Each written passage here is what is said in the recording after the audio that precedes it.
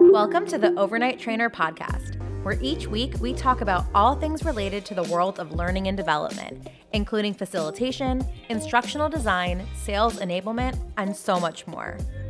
I'm your host, Sarah Canistra, and I'm an L&D strategist and career coach. And I'm here to take the guesswork out of becoming an L&D professional and show you how to unlock continued success in your learning and development career.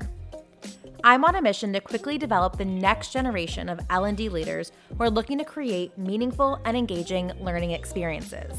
So, if you're looking to transition into L&D for the first time, have found yourself accidentally in a training position, or are working up the ranks as an L&D professional already, you've come to the right place. Hey everyone, welcome back to another episode of the Overnight Trainer podcast. I'm so pumped that you're here. As this is coming out, I am in Sonoma at Andy Storch's Talent Development Think Tank Conference, talking all about career blueprinting. I'm so excited about that. And really excited because next week is our 100th episode and everything's changing in a good way. So now that I've been doing this, not only is next week going to be my 100th episode, but next week will also be 2 years since I've left my full-time role to take the Overnight Trainer full-time and have this be my full-time gig, y'all know. So a lot to celebrate, a lot of changes happening, a lot of good changes.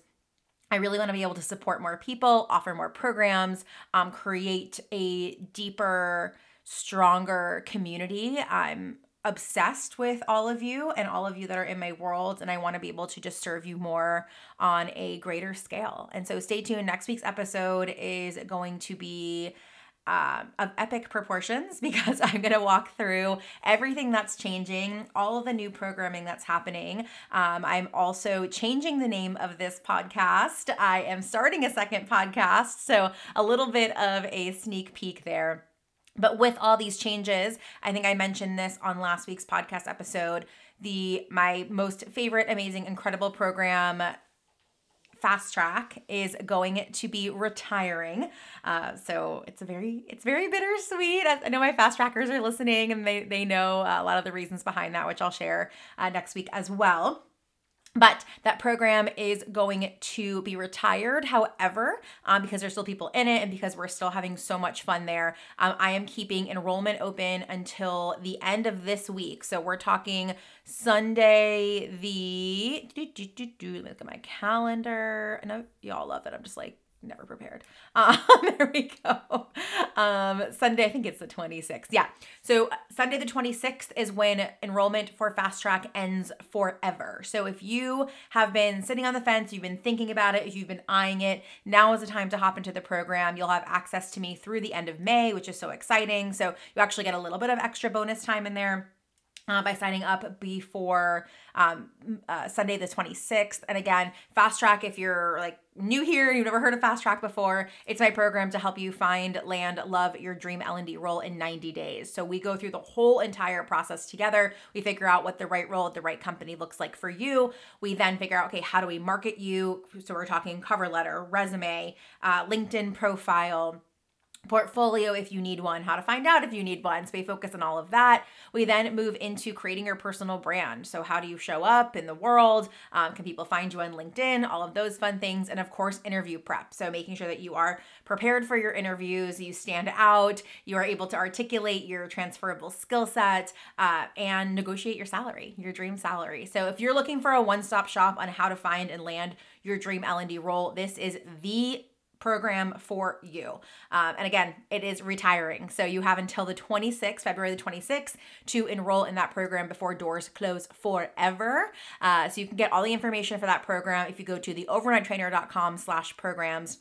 There's a whole section on Fast Track there. And of course, if you have any specific questions, you can always feel free to DM me on LinkedIn or DM me on Instagram. I'd be more than happy to chat about the program with you. But again, it is ending for good, retiring as of February 26th. So if you want to get in, the last hoorah is what I'm calling it, now is the time to do it. Okay, on to today's episode.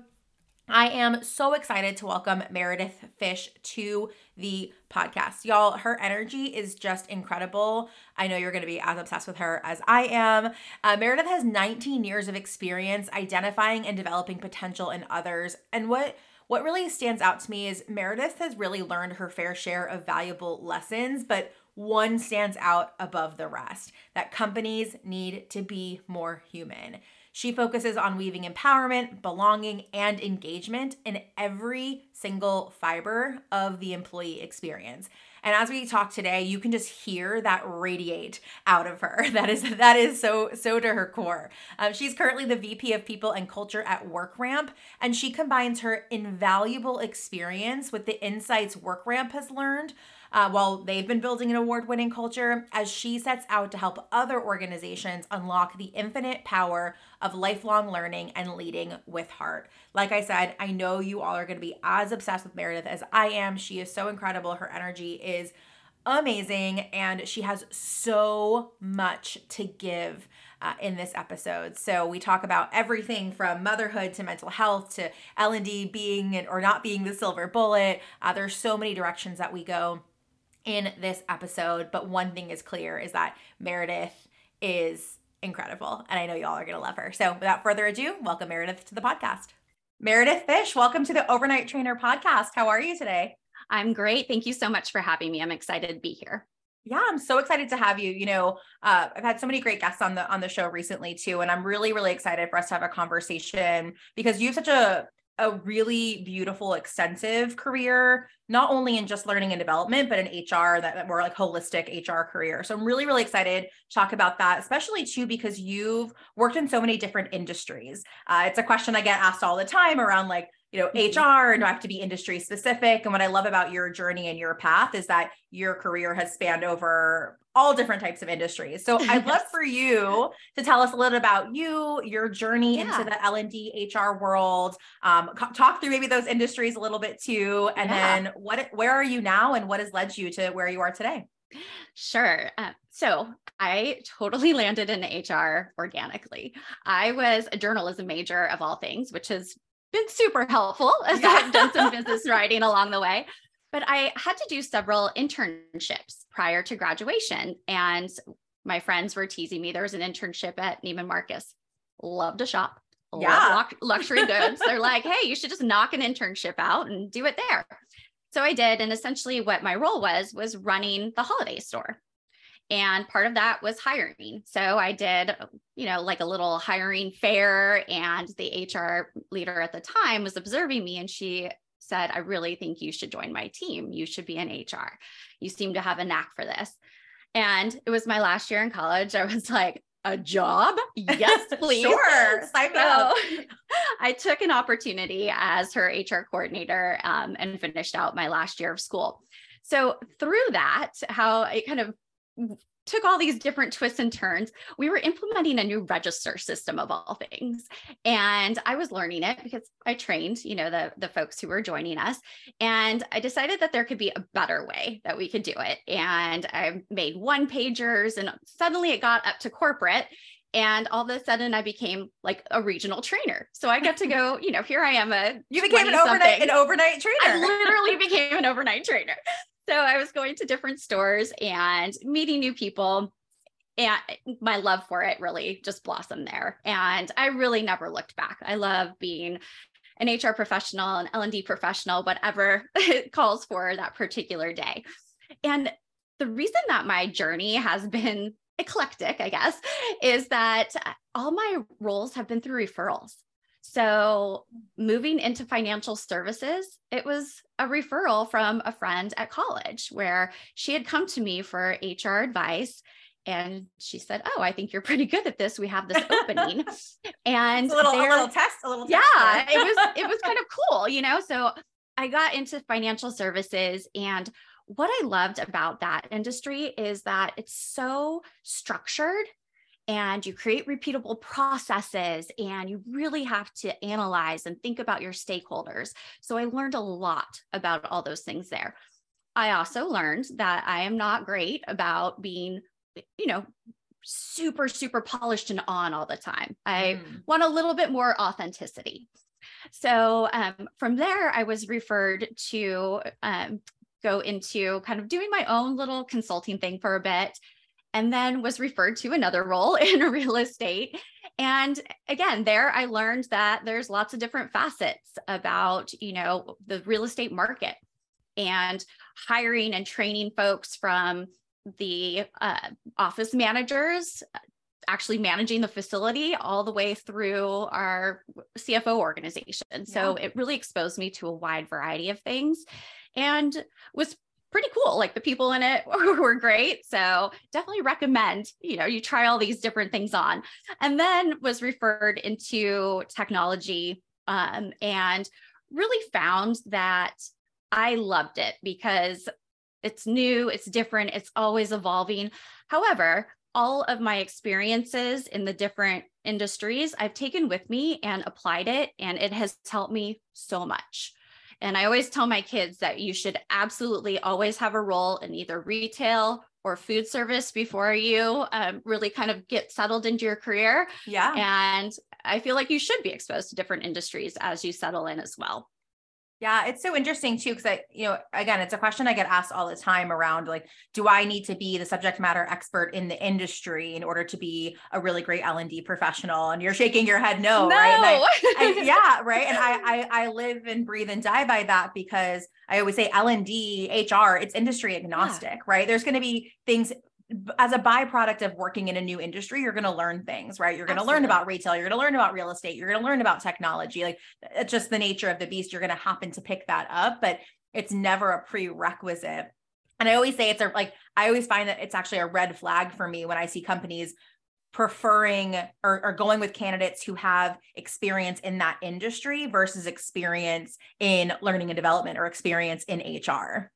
Exactly. I would rather have someone with life experience who can actually get up there and train intelligently about something and their experiences in a completely different industry or different role, just to draw in some real life things. And I think that, you asked me where I am today and leading the people team at WorkRamp. It's been so beneficial because I can relate to some of our struggles of our customers and how we might use our own technology. So it really does benefit you to think about those transferable skills and be able to apply them. Yeah. So having such a wide breadth of experience in all those different facets of HR, where do you see L&D's role fitting into the overall culture and experience of employees inside of an organization? Yeah. First of all, I'm totally biased because I've been in some kind of L&D role at every organization that I've been in. It's the most important. Yes. And I work for an organization that has a fabulous LMS platform. So there's my disclaimer. Yes. But I do think it's a critical component, because think about your first day, right? Your first day, you're trying to kind of figure out where everything is. You're doing your onboarding. So L&D is a part of that. What is that onboarding experience? What is your training platform like? Is it simple? Is it accessible? Can I go there to learn something that I need to apply to my new role? Excel. I had a boss previously at Alteryx where I needed to know Excel. And I was a hot mess in it. Could I easily go to our platform and pull up, some kind of training on Excel? And what I see on the other end of HR, right? Because we're onboarding, but we're also exiting folks, is that typically they'll note that lack of career development or lack of training are reasons for leaving. Yeah. So it is such a core component of the overall employee experience. And it's a really key thing to growth. Because what I've seen is that if the L&D department doesn't keep up with the growth of the company and keep pushing employees forward, the company will outpace the employees. Yep. So absolutely. It's absolutely key to business results as well. Yeah. And we have to keep up. I think that's a really a key point that you just brought up too, that the world's moving fast, business is moving fast, our employees are moving fast. And so I actually say too, we actually need to be moving faster than them. Yes. Right? Like we need to be one step ahead to make sure that we're there to support them when they get to that place, right? It's like being super, super proactive instead of being reactive too. And it sounds like that's really where L&D can fit in and really claim their stake in being that proactive partner in the organization. Absolutely. Having those key relationships with business leaders, with leaders within HR to understand where the business is going and ask them the questions of where, what's around the corner, and being able to prepare proactively for that is going to help your organization just exceed expectations. Yeah. And on that same vein too, like where or how have you seen, or do you see now, being in the space, like where do you see L&D teams being most underutilized, and how can organizational leaders better utilize their L&D teams? So what I see is that it's kind of an afterthought, right? We're going to do this big initiative, or we want to expand this skill set. And, oh yeah, I think we're going to need some education around that or enablement, instead of bringing the L&D team in to begin with, right? Yeah. So I think that organizations who are most successful, the L&D partners have a seat at that table, and they're part of the change management process. They're part of the strategic initiatives. And I had a former company who totally let go of the whole L&D team. And they said, okay, Mare, you're going to be 0.5 FTE for L&D for an organization of 3,000. I was like, cool, wow. Cool. And it was such a missed opportunity because I had no time, and there were no common just expectations across the organization, no common concepts, verbiage, all of that.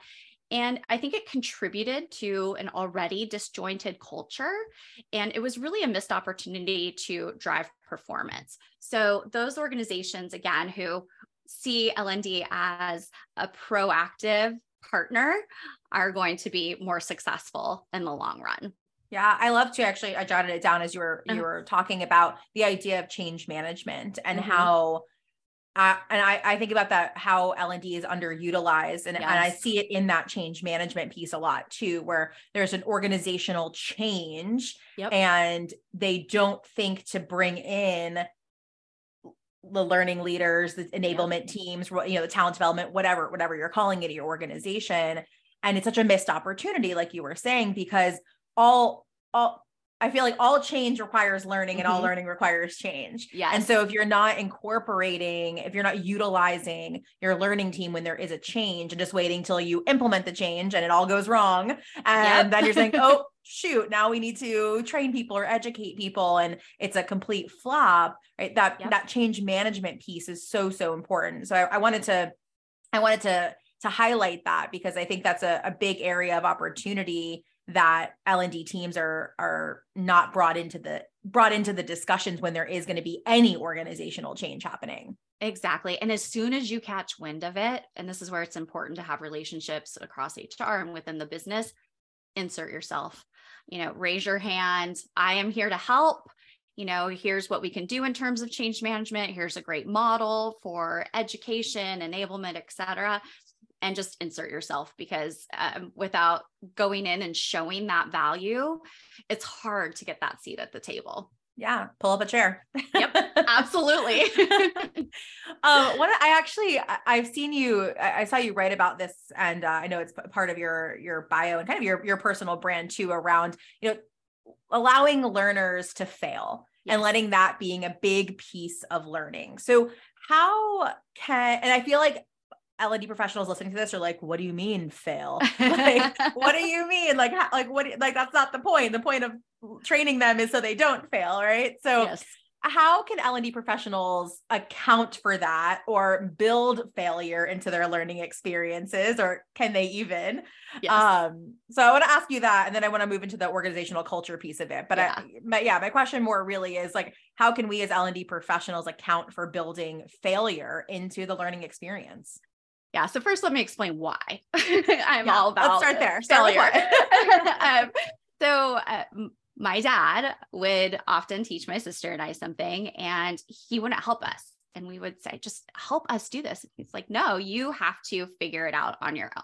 So I think it was just ingrained in me as a child, but I did learn so much that way. And I've seen throughout my career where I've excelled is when my leaders give me that autonomy and I have that relationship with them in order to try and experiment and figure things out along the way. So I think that failure is important. And the way that we can create that safety in failing, right? No one likes to fail. We all want I to think love we're that. totally Safety. perfect, but you have to create that safe environment in which to fail, right? And one way, that simple way that we do that as L&D leaders and practitioners, is doing simple things like role plays within a course, experimentation, and just getting that feedback from peers, from the trainers themselves, and just knowing that it's okay. I'm not being graded on this. I'm practicing a new skill, just like riding a bike, roller skates, which I should probably practice more on. And all of those different things, you have to try it on for size. So giving that initial safe space, but then how do you create that safe space out in the real world? And part of that, and we'll talk about overall culture in a moment, but part of that is, can you buddy people up from that particular program? Can you give them a mentor within the business where they can go and talk about their experiences and trying this new skill on for size, or practice, on within this safe relationship where it's not their boss or somebody who's going to be, and I'm using air quotes, grading them on their performance management. Lower stakes. Yeah, exactly. Lower stakes. And somewhere where we tried this and it was really successful is that we were rolling a bunch of things out within engineering, and we had a team in the US and we had a team in Eastern Europe. And we noticed that the Eastern Europe team, they were just not comfortable because they were just learning English, practicing it, talking about these skills and concepts with their peers in the US. So we created a mentor program where they were practicing not only their English skills, but both sides were then trying on these new skills and concepts. And it built so much better relationships and was really successful. Again, safe. Yeah. And I think that goes into the culture, right? Yes. So how does the organizational culture play into allowing that type of failure to happen? Because I know personally, and you might have experienced it too, where there's cultures where that's, forbidden, or you are always being graded. So how can the org culture define or help play into allowing that failure to be a norm? Yeah, it's going to be hard, right? In those cultures where it's like must be perfect all the time and we're all robots. However, I think on a team by team basis, it is possible. So it starts with vulnerability of the leader. So sharing, hey, I make mistakes. I tried this out. It didn't work. Because then your employees are going to be more apt to come to you and say, okay, I tried this on for size. It totally didn't work. Help me out here. So creating that space where the lines of communication are open, you're not trying to be perfect as a leader, or you can coach leaders within your organization, don't always have to be perfect. That's really a foundational step. And that's going to help drive innovation. If you're always expected to be perfect, you're not going to experiment and try new things. So I think that's a really key element. Yeah. I love that vulnerability piece. And yeah, I think the leaders we look up to the most are the ones who are vulnerable, the ones who aren't, the guru on the top of the mountain, the ones who are maybe just a couple steps ahead of you. And, to say that, hey, and even share, I made this mistake, right? This is the mistake I made, and this is what I learned from it. And I want to share it with you all. So maybe you don't make this same mistake, but also know that making mistakes is a part of life, a part of being, a human. We're humans having human experiences. So I love that vulnerability piece too. And it made me think as well that even if on your team, maybe your leader isn't doing that, even if as an individual contributor, if you have a peer that you're working with, right, that if you can create a safe space just one-to-one and say, hey, I messed up on this, or wow, I made this mistake. I learned from this, or, oh, I just found this thing out that'll help us. And having, leading without being a quote unquote leader, I think is a really important piece too, to be able to create that small micro culture of failure, and failure being celebrated. Absolutely. And then you have that support system too of, kind of lifting you up, because it is hard, to fall down, and they can offer some experience and ideas. So the next time you'll go out there, it'll be successful. So I think that's a really critical element.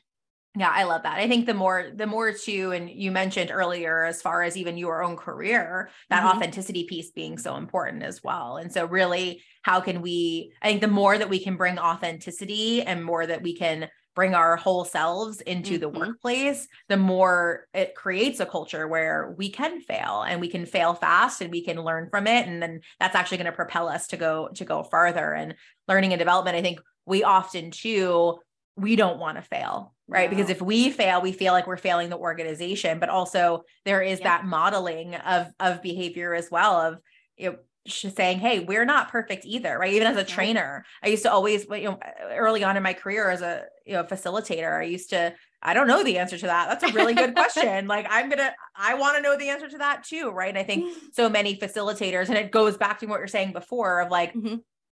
thinking that they need to be the subject matter Yeah. expert in every single thing. And it's like, you're here to facilitate a conversation. You're Yep. here to facilitate a learning experience, whether it's, actual facilitation or, just making sure the experience is great.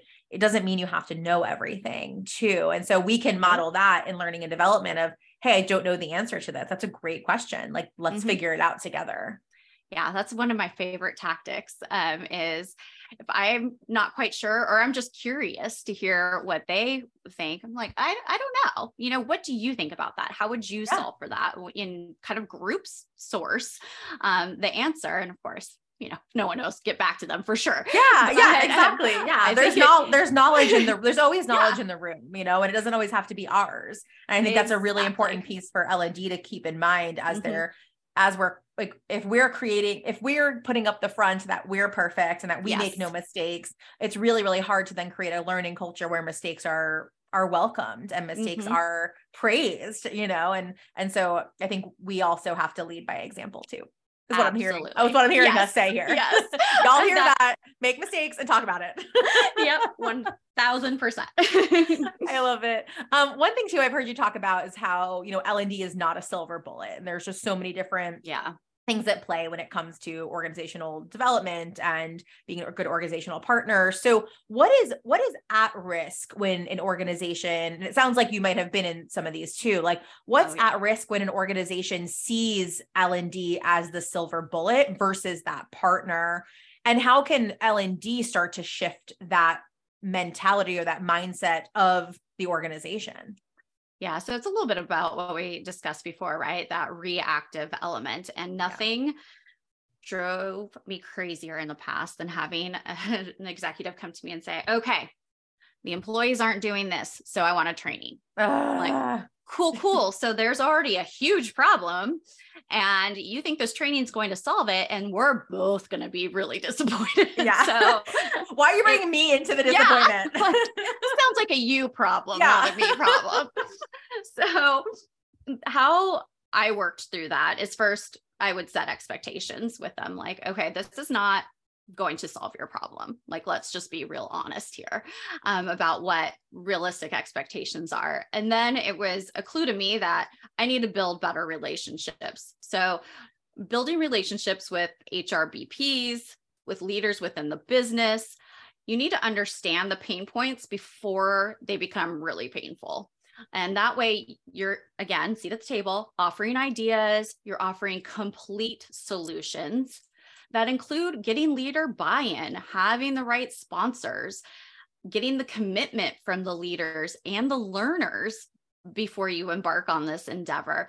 And then having a better case for the follow-up and the true application of what you're trying to either teach or create or whatever it might be. Without all those elements, it's not going to work. And I think leaders have a hard time understanding that, because they think they can put, a 30-minute course in front of someone and have all their problems solved. And we all know that's not going to happen. Yeah. And not only does it not work, it backfires, right? It Yeah. actually causes us to lose momentum because, training is then seen as the punishment. So Yes. even then when they want to learn something on their own, or there's a new skill set that, your employees want to learn, training is viewed as the enemy, right? Training is Yep. viewed as the punishment. It's the slap on the wrist. And so it puts, it really, not only does it not move us forward, but it sets the whole organization back it's like, in a way, they're trying to make it seem like the silver bullet, but it's actually the scapegoat. It is. I mean, I'm just picturing the visual I have when you said that is a bunch of people in their cubes in the corner, like a Yeah. timeout corner having to do Yes. training. Yeah. I just watched, I was talking about this in another episode too. I just watched Matilda on Netflix, and I'm like, it's sending them to like Miss Trunchbull's office and into the, what's it called? The chokey. Yes. Like there's your training, like go in there, and it's like, it doesn't make you want to learn anymore. No. It demoralizes people so much when learning is used as a punishment. And like, that's learning is all we have. Like if we're not learning, we're not growing. Right. So if we start to then weaponize learning, I feel like that's a really, aggressive word to use, but so many organizations do that. If you don't do this, you're going to have to go to training. And it's also like, treating our employees like children, right? If you don't do this, you're going to have to do that. And then again, you're just setting yourself back and back and back and back. And you're wondering then why people are leaving or why they're just not getting it. And it has nothing to do with the training itself and everything to do with so many other things other than training. Exactly. And, when they do mark on their exit survey, I'm leaving because of growth opportunities or training. The leader's like, what? We offered training for that. Yeah. But to your point, it felt like compliance training because it was completely after the fact. It was after they already needed that information, that skill, et cetera. Yeah. So. And there's a huge difference too between training. I did a podcast episode recently with the founder of a performance, really talent management program, somewhat LMS like, but Steve Gilman, and it's called One Range. And one of the things we talked about was like that difference between training and professional development, right? His platform's a professional development platform. And we talked about the difference between that. And I think when people are exiting and they're saying, I didn't get training, what they're really saying is I didn't get professional development. Exactly. And what the organization is seeing is like, they took 5,000 hours of compliance courses. What do you mean? But really what they're saying is, I didn't get the professional development I needed to move up. And again, if I'm not learning, I'm not growing. So they didn't feel like they were learning, even though they were getting trained, air quotes. Exactly. Yeah. We have some work to do as L&D and HR professionals to, again, help build those relationships and really educate on the value that we bring to the table. And don't be afraid, even if you're having a random conversation with an HR business partner or a business leader, listen to them, but also ask, like, what could we be doing for you right now? Yeah. I'm going off script for a second because what you just said made me think, like, are you seeing just in the world that you're in, the connections that you have, are you seeing that shift happen from, being these like silver bullet order takers to now really truly being these organizational partners who are truly focused on professional development, not just training? I have seen that. And I think the pandemic had something to do with that because we're moving from attendance cultures, right? Where we go and we march into the office every day with our lunch bags and march out, to performance-based cultures where there's hybrid models, there's in the office models, there's completely remote models. So in order to drive those performance-based cultures, there's professional skills, there's development that needs to be done, and we're the ones to provide it. So I'm starting to see that evolve. And in talking to my friends at smaller companies and bigger companies, they're starting to see that too, where leaders are coming to them and saying, oh gosh, I need you.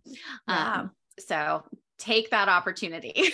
Yeah. And it's so interesting because I've been seeing that trend happen too, especially, during the beginning of the pandemic, right? It was like, oh my gosh, okay, and everything's changed. But especially now, as like, I don't think we're post-pandemic yet, or whatever we are right now. we are. Yeah, whatever this weird time in our history is. But what I'm seeing too is there's so many more opportunities now because the organization, the cultures of companies themselves are actually seeing, okay, these shifts have happened and I have to develop people. And if I don't do that, I'm going to lose this top talent and they will go somewhere else. And so I've seen so many more opportunities for learning professionals in all different areas of the learning business too. So I'm comforted to hear that you're seeing that shift happen too, because along with that shift, with the shift in perspective and of what L&D does comes then new opportunities too, right? So first we have to shift the perspective and then the opportunities follow. And I saw that perspective shift start to happen, and it's happening more as you're aligning with as well. And then I'm also seeing these interesting new fun, shall I say, Yes, opportunities pop up in learning orgs across the world. absolutely. Now's the time where we can be so creative, whether it's, doing a TikTok-esque kind of, short video, it's meeting people where they are. And we have a really unique opportunity to do that right now. Yeah, we got to capitalize on it, not capitalize it. We all knew what you meant. Yes, capitalize on it. So in addition to being a superhero L&D and HR exec, you are a mom. We were just talking about your daughter and her dancing before we hit the record button. So I've seen you talk a lot about the struggle of being that perfect mom alongside having a career, battling the pandemic, right? Both those things. And how putting your mental health first really transformed your relationship with both. I'm a huge mental health advocate. In my coaching, we focus a lot on wellness, their health, like how can they show up authentically as themselves. So can you tell us more about like your journey, that journey from being, that having that hold on trying to be the quote unquote perfect mom to really taking ownership of your mental health and how that transformed your relationships with your family as well as with your work? Yeah. So, and forgive me if I get teary because I'm going to practice what I preach here, everyone, and be really open and vulnerable with you all. So I used to be the mom and I guess the professional who, I was trying to do it all. I wanted to have the perfect little house. I was working crazy hours. I was team mom, trying to throw the best parties ever. And I used to love it when my neighbors would say, Mare, I don't know how you do it all. This is, we want to be you when we grow up. You do all these amazing things. Meanwhile, in my head, I was struggling so badly with anxiety, depression, and I was falling apart. And what was happening behind closed doors is that the physical symptoms were taking over. I was not being as present as a mom. Sure, I was here physically, but I was so exhausted from keeping up the facade every day that I wasn't there. Like I was not emotionally available as much as I should have been or could have been for them. So when the pandemic hit, and I'm literally sitting in my little desk outside my kids' rooms in a little cubby, I really realized how little I knew about like their inner worlds. And it was such a wake-up call for me to realize that I was totally misbalanced. I was spending all this time in work, caring so much about what everybody there thought of me, thought of my work product, and not as much time really taking care of myself so I could take care of my family. And it got to the point, it got really bad. And so I needed to take time off to really focus on my mental health. And in doing so, it allowed me the opportunity not only to heal, but also to heal and rebuild the relationships with my kids, with my husband, even with my sister. She was like, where the heck have you been? 5 years or whatever. And through that time, I was able to model something better for them. I realized that they were trying to model what I was doing, which was trying to be perfect. And they were miserable. They were anxious. And so, over the past 2.5-ish plus years, we've worked on it. We've rebuilt. We're not perfect. I'm definitely not perfect. I still, need to take a walk now and then to calm the mind. But overall, I'm really glad that I took that leap. And the way it impacted work is that, again, I put up that same facade with my team. So stepping back and saying, I need help. And I wasn't like, didn't cross any boundaries or anything, but I was honest with them about what was going on. And it allowed them to say, oh my gosh, thank goodness. Like I thought there was something wrong with me because I was feeling like this too. Yeah. So it allowed for a lot more honest conversations, not only with my own team, but across the organization. And again, I realized I was role modeling the wrong behaviors. Yeah. It's like that modeling piece. I was just, what you just talked about reminds me of a client I was just working with. And she was talking about like the stress and anxieties she has and the facade that she's putting up and wanting to please everyone. I think a lot of that comes from like people pleasing energy too, right? There's deeper fears of not being wanted. And there's a lot of things to unpack around there too. Or the fear of not being perfect or what happens, if not, the whole world's going to fall apart. Right. So, but one of the things I was coaching her on is I had a client a while ago who was in a very similar situation to you too. And when she finally started taking care of her own mental health, and part of that too is focusing on getting out of a toxic work environment and focusing on a career where she's really going to be happy.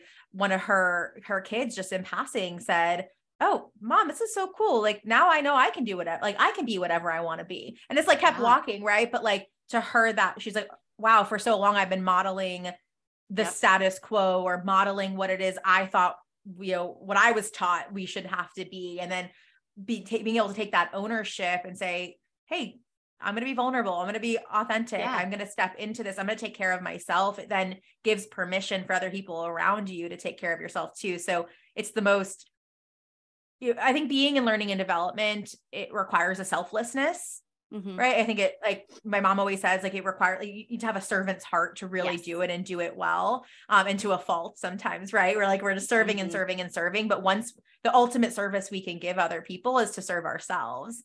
And, to not pour from that empty cup. And so it's just a really beautiful story that in real, not just a story, it's your life, right? Thanks for that lullaby. No.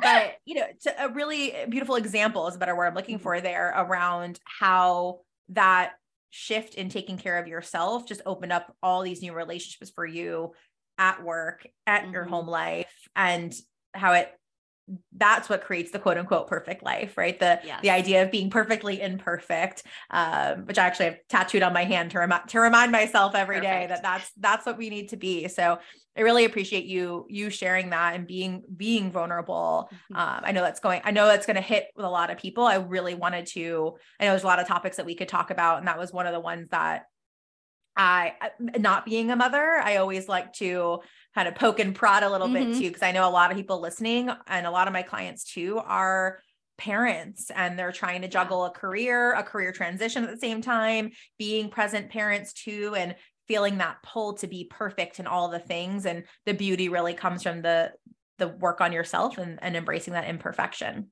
Absolutely. I have a sticky note on my desk that says, your anxiety is lying to you. Because I have to constantly remind myself of that, like that, this anxiety to this perfection. And I have a saying with my team that we're not saving babies from the snow. I always say we're not rocket scientists or heart surgeons. Yeah. I like babies from the snow though. I might borrow that one. So it's, just kind of grounding yourself back into reality and knowing what matters is so important. And I think of all the lessons I've learned in my career, that's been the hardest, but the best. The hardest ones are always the best. Yes. In your professional opinion, having not that it's working on our mental health is a journey, right? There's never a destination, but having, been through this and kind of come out on that other side from a professional perspective, what can L&D and HR do to really encourage the prioritization of mental health for our employees, right? Like how can we weave that in to what we're already doing? And also, how can L&D make sure that we fill our own mental health cups? Yeah, it's so hard. And I'm sensing a theme with myself here. So vulnerability and honesty are the two things that you can practice personally, just to, again, role model for others and encourage other leaders, because we're all coaches within our organizations too, right? So really encouraging creating that environment, because then again, employees are going to feel more comfortable showing up authentically and not having to put up that facade. But we talked about change management earlier, so I'll use that as an example. So beyond, doing the typical change management course and talking about the stages of change management, figure out a way to maybe explore where each person is and give them the resources where, if they're stuck or if they're really struggling with something, whether it's change management or something outside, give them the examples, give them the resources, either your own or others, so they don't feel like they're on their own. Because I think that door that I just mentioned that was opened with my own team was everybody kind of felt like they were on their own island. So provide some additional information, here's how I was really challenged when I experienced this, or, here's how I fell down when I learned this new concept. We hear and see so much within the organization. And as you mentioned, kind of being these servant hearts, we have high expectations for ourselves because we feel like the whole organization is looking at us and everything will crumble, if we don't have the right slide or the right talk track. But be realistic, create your network. So something that I found really helped me out just on a personal and professional level was having my trusted people. So I have a couple women who we've stayed in touch, even though we don't work together anymore. And we could out of the blue not talk to each other for a month or so, but text each other and say, today sucks. I need to vent. I need help. Just create that network where you can go to those people and just vent and be able to have your own cup filled a bit. So that was a huge realization for me over the past couple of months. Yeah, we can't pour from that empty cup. And one thing that you said that really, really just struck me that I don't think we do enough in L&D is talk about going back to failures, right? Mm-hmm. Talk about the failures and the challenges. So I think back to a lot of learning I've created, a lot of learning I've seen, a lot of learning I've learned from, and we're often shown best practices and here's someone who did it well. And like, we're shown like the Instagram highlight reel of that specific topic.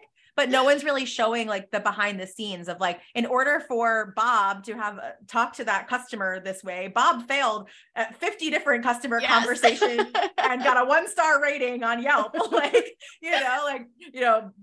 went to Bob's regional manager to say that Bob was the worst communicator, right? Like we don't talk about that. And I think that could be an area of opportunity for us to think about going back to that perfectionism. And if we're just saying, here's Bob and he did this and that's amazing. Like then the people who are learning think like, oh, well, I have to be like that. I have to be amazing. But we don't talk about what got Bob there. And so it sounds like there's a big opportunity for L&D when we think about caring for people's mental health is being realistic. I think you said that word, right? Being realistic. Like you're not going to go tomorrow and be able to have this amazing conversation with a really angry customer that's going to take you maybe 10, 15, 20, 30 tries. I know for me, I was in customer service and sales for a long time. I wasn't good at it on day one. I made a lot of mistakes, but I think now to like training about it, right? I talked a lot about how I did well and different conversations I had versus like, wow, that first time I, showed an apartment, I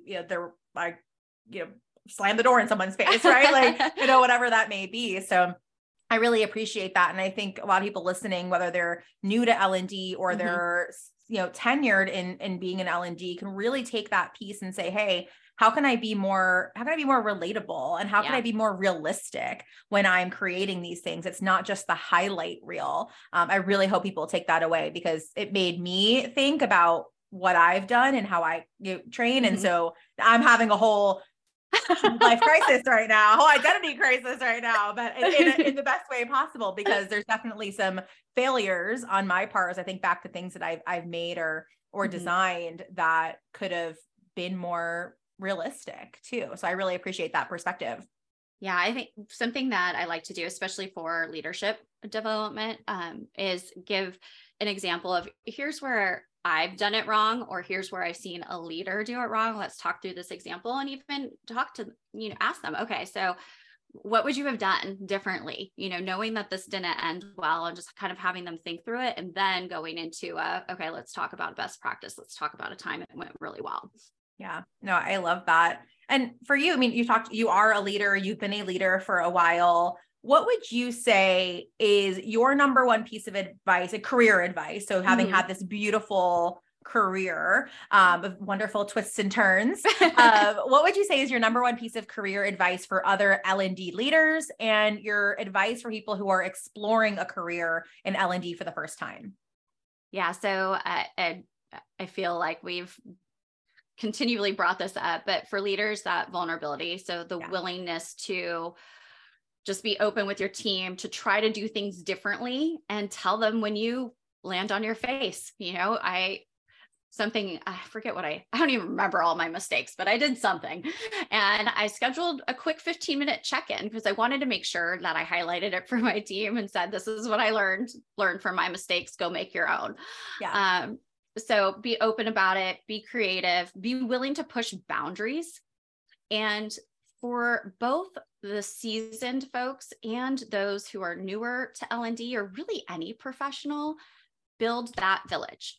So make sure that you connect with someone you admire, you connect with people within the business, you connect with people outside, maybe in an industry that you're interested in, HR business partners within your organization, and that you have that trusted peer or colleague, whether it's inside your organization or outside, where you can go and say, okay, I just totally messed this up, or I'm having a really bad day, I just need to talk about this. And it's not just talking to these people once, keep those relationships going. Whether you see an article that you think is interesting, send it over to them. Keep these connections alive, because you're going to learn from them. And this is where you're going to get your next role. Because you create those relationships, you're going to be front of mind for these individuals when they see that next opening. And that's really what's worked so well for me in moving throughout my career. I love that. Okay. One question I ask every single person who comes on the show. Okay. What is one thing that you, speaking of filling our own cups, yes. Right, what is one thing that you are currently learning right now? Oh my gosh. It's like, what am I not learning? Other than like a true L&D professional. Right? I'm trying to figure out Snapchat, because that's what my kids communicate with. So I should have mentioned earlier. So I have a son who's 17 and a daughter who's 14. So trying to figure that out. I'm also trying to learn how to set habits. I love to sleep in. I'm trying to teach myself to get up at the same time every day and just set those intentional habits. So those are some of the current things I love that for today that I'm working on. I feel like we could probably do a whole podcast episode on setting habits and things like that too. So I'm excited to check back in with you. We can do in a couple months from now, we can check back in on your habits. Yes. Okay. And now I'm totally accountable. I'm going to do it. We can do a whole episode on how you stuck to your habit of waking up a little bit earlier. No pressure. No pressure. Totally going to do it now. I love it. I love it. So Meredith, where can people find you, connect with you? I'm sure after listening to this episode, they're going to be as in love with you as I am, and they're going to want to know all about you and be all up in your thing. So where can people find you? Where can they connect with you? Where do you want to send them to?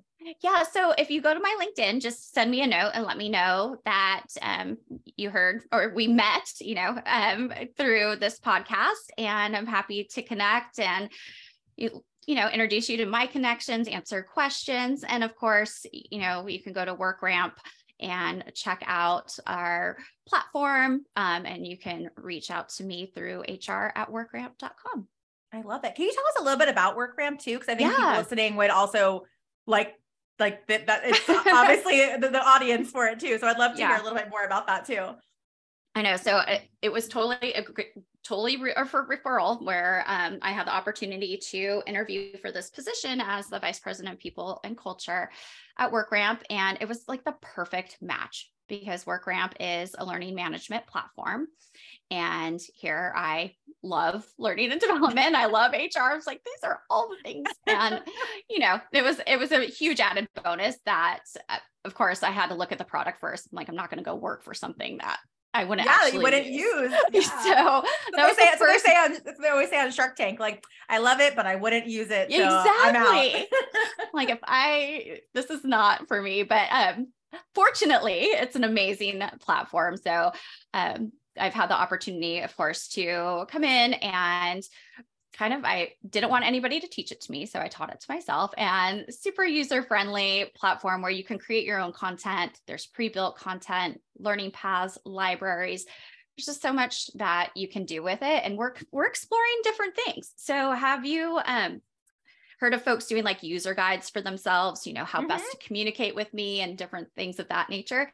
So that's something that we're exploring, is everybody creating their own user guide. That way, if you're meeting with somebody, from a different part of the organization whom you don't know, you can check out their user guide and learn a little bit more about them. So I just think there's lots of fun, creative ways that we can all use learning management systems to kind of help us get to know each other in this new remote hybrid type world. So check it out. It's a great tool. Yeah. I'll put the link to WorkRamp. I'll put all the links to connect with you, your email, all that fun stuff in the show notes too. So Meredith, this was so fun. I feel like we've known each other forever. I know. Let's talk again soon. I'm going to miss you after this. Yeah, seriously, kindred spirits. But thank you so much for coming on. I know I took so much away from our conversation. I can only imagine what everyone listening is taking away too, which, by the way, feel free to let us know. You can email us, DM us on LinkedIn, post on LinkedIn, let us know what your takeaways were from this episode. But Meredith, I appreciate you so much for coming on. I know it's definitely not the last time, because we're going to meet and talk about your habits, but absolutely. I know it's not going to be the last time we have you on the show. So thank you so much for joining. It was such a pleasure. Thank you, Sarah. And thank you to all the listeners out there as well. Thank you so much for listening to today's episode. If it resonated with you in any way, please let me know by subscribing, liking, and leaving a review. I'd love to hear from you on how you're using these tools, as well as what you want to hear more of. So connect with me on LinkedIn at Sarah Canistra, send me a DM, or email me at hello@theovernighttrainer.com. I can't wait to hear from you, and until next week, stay learning.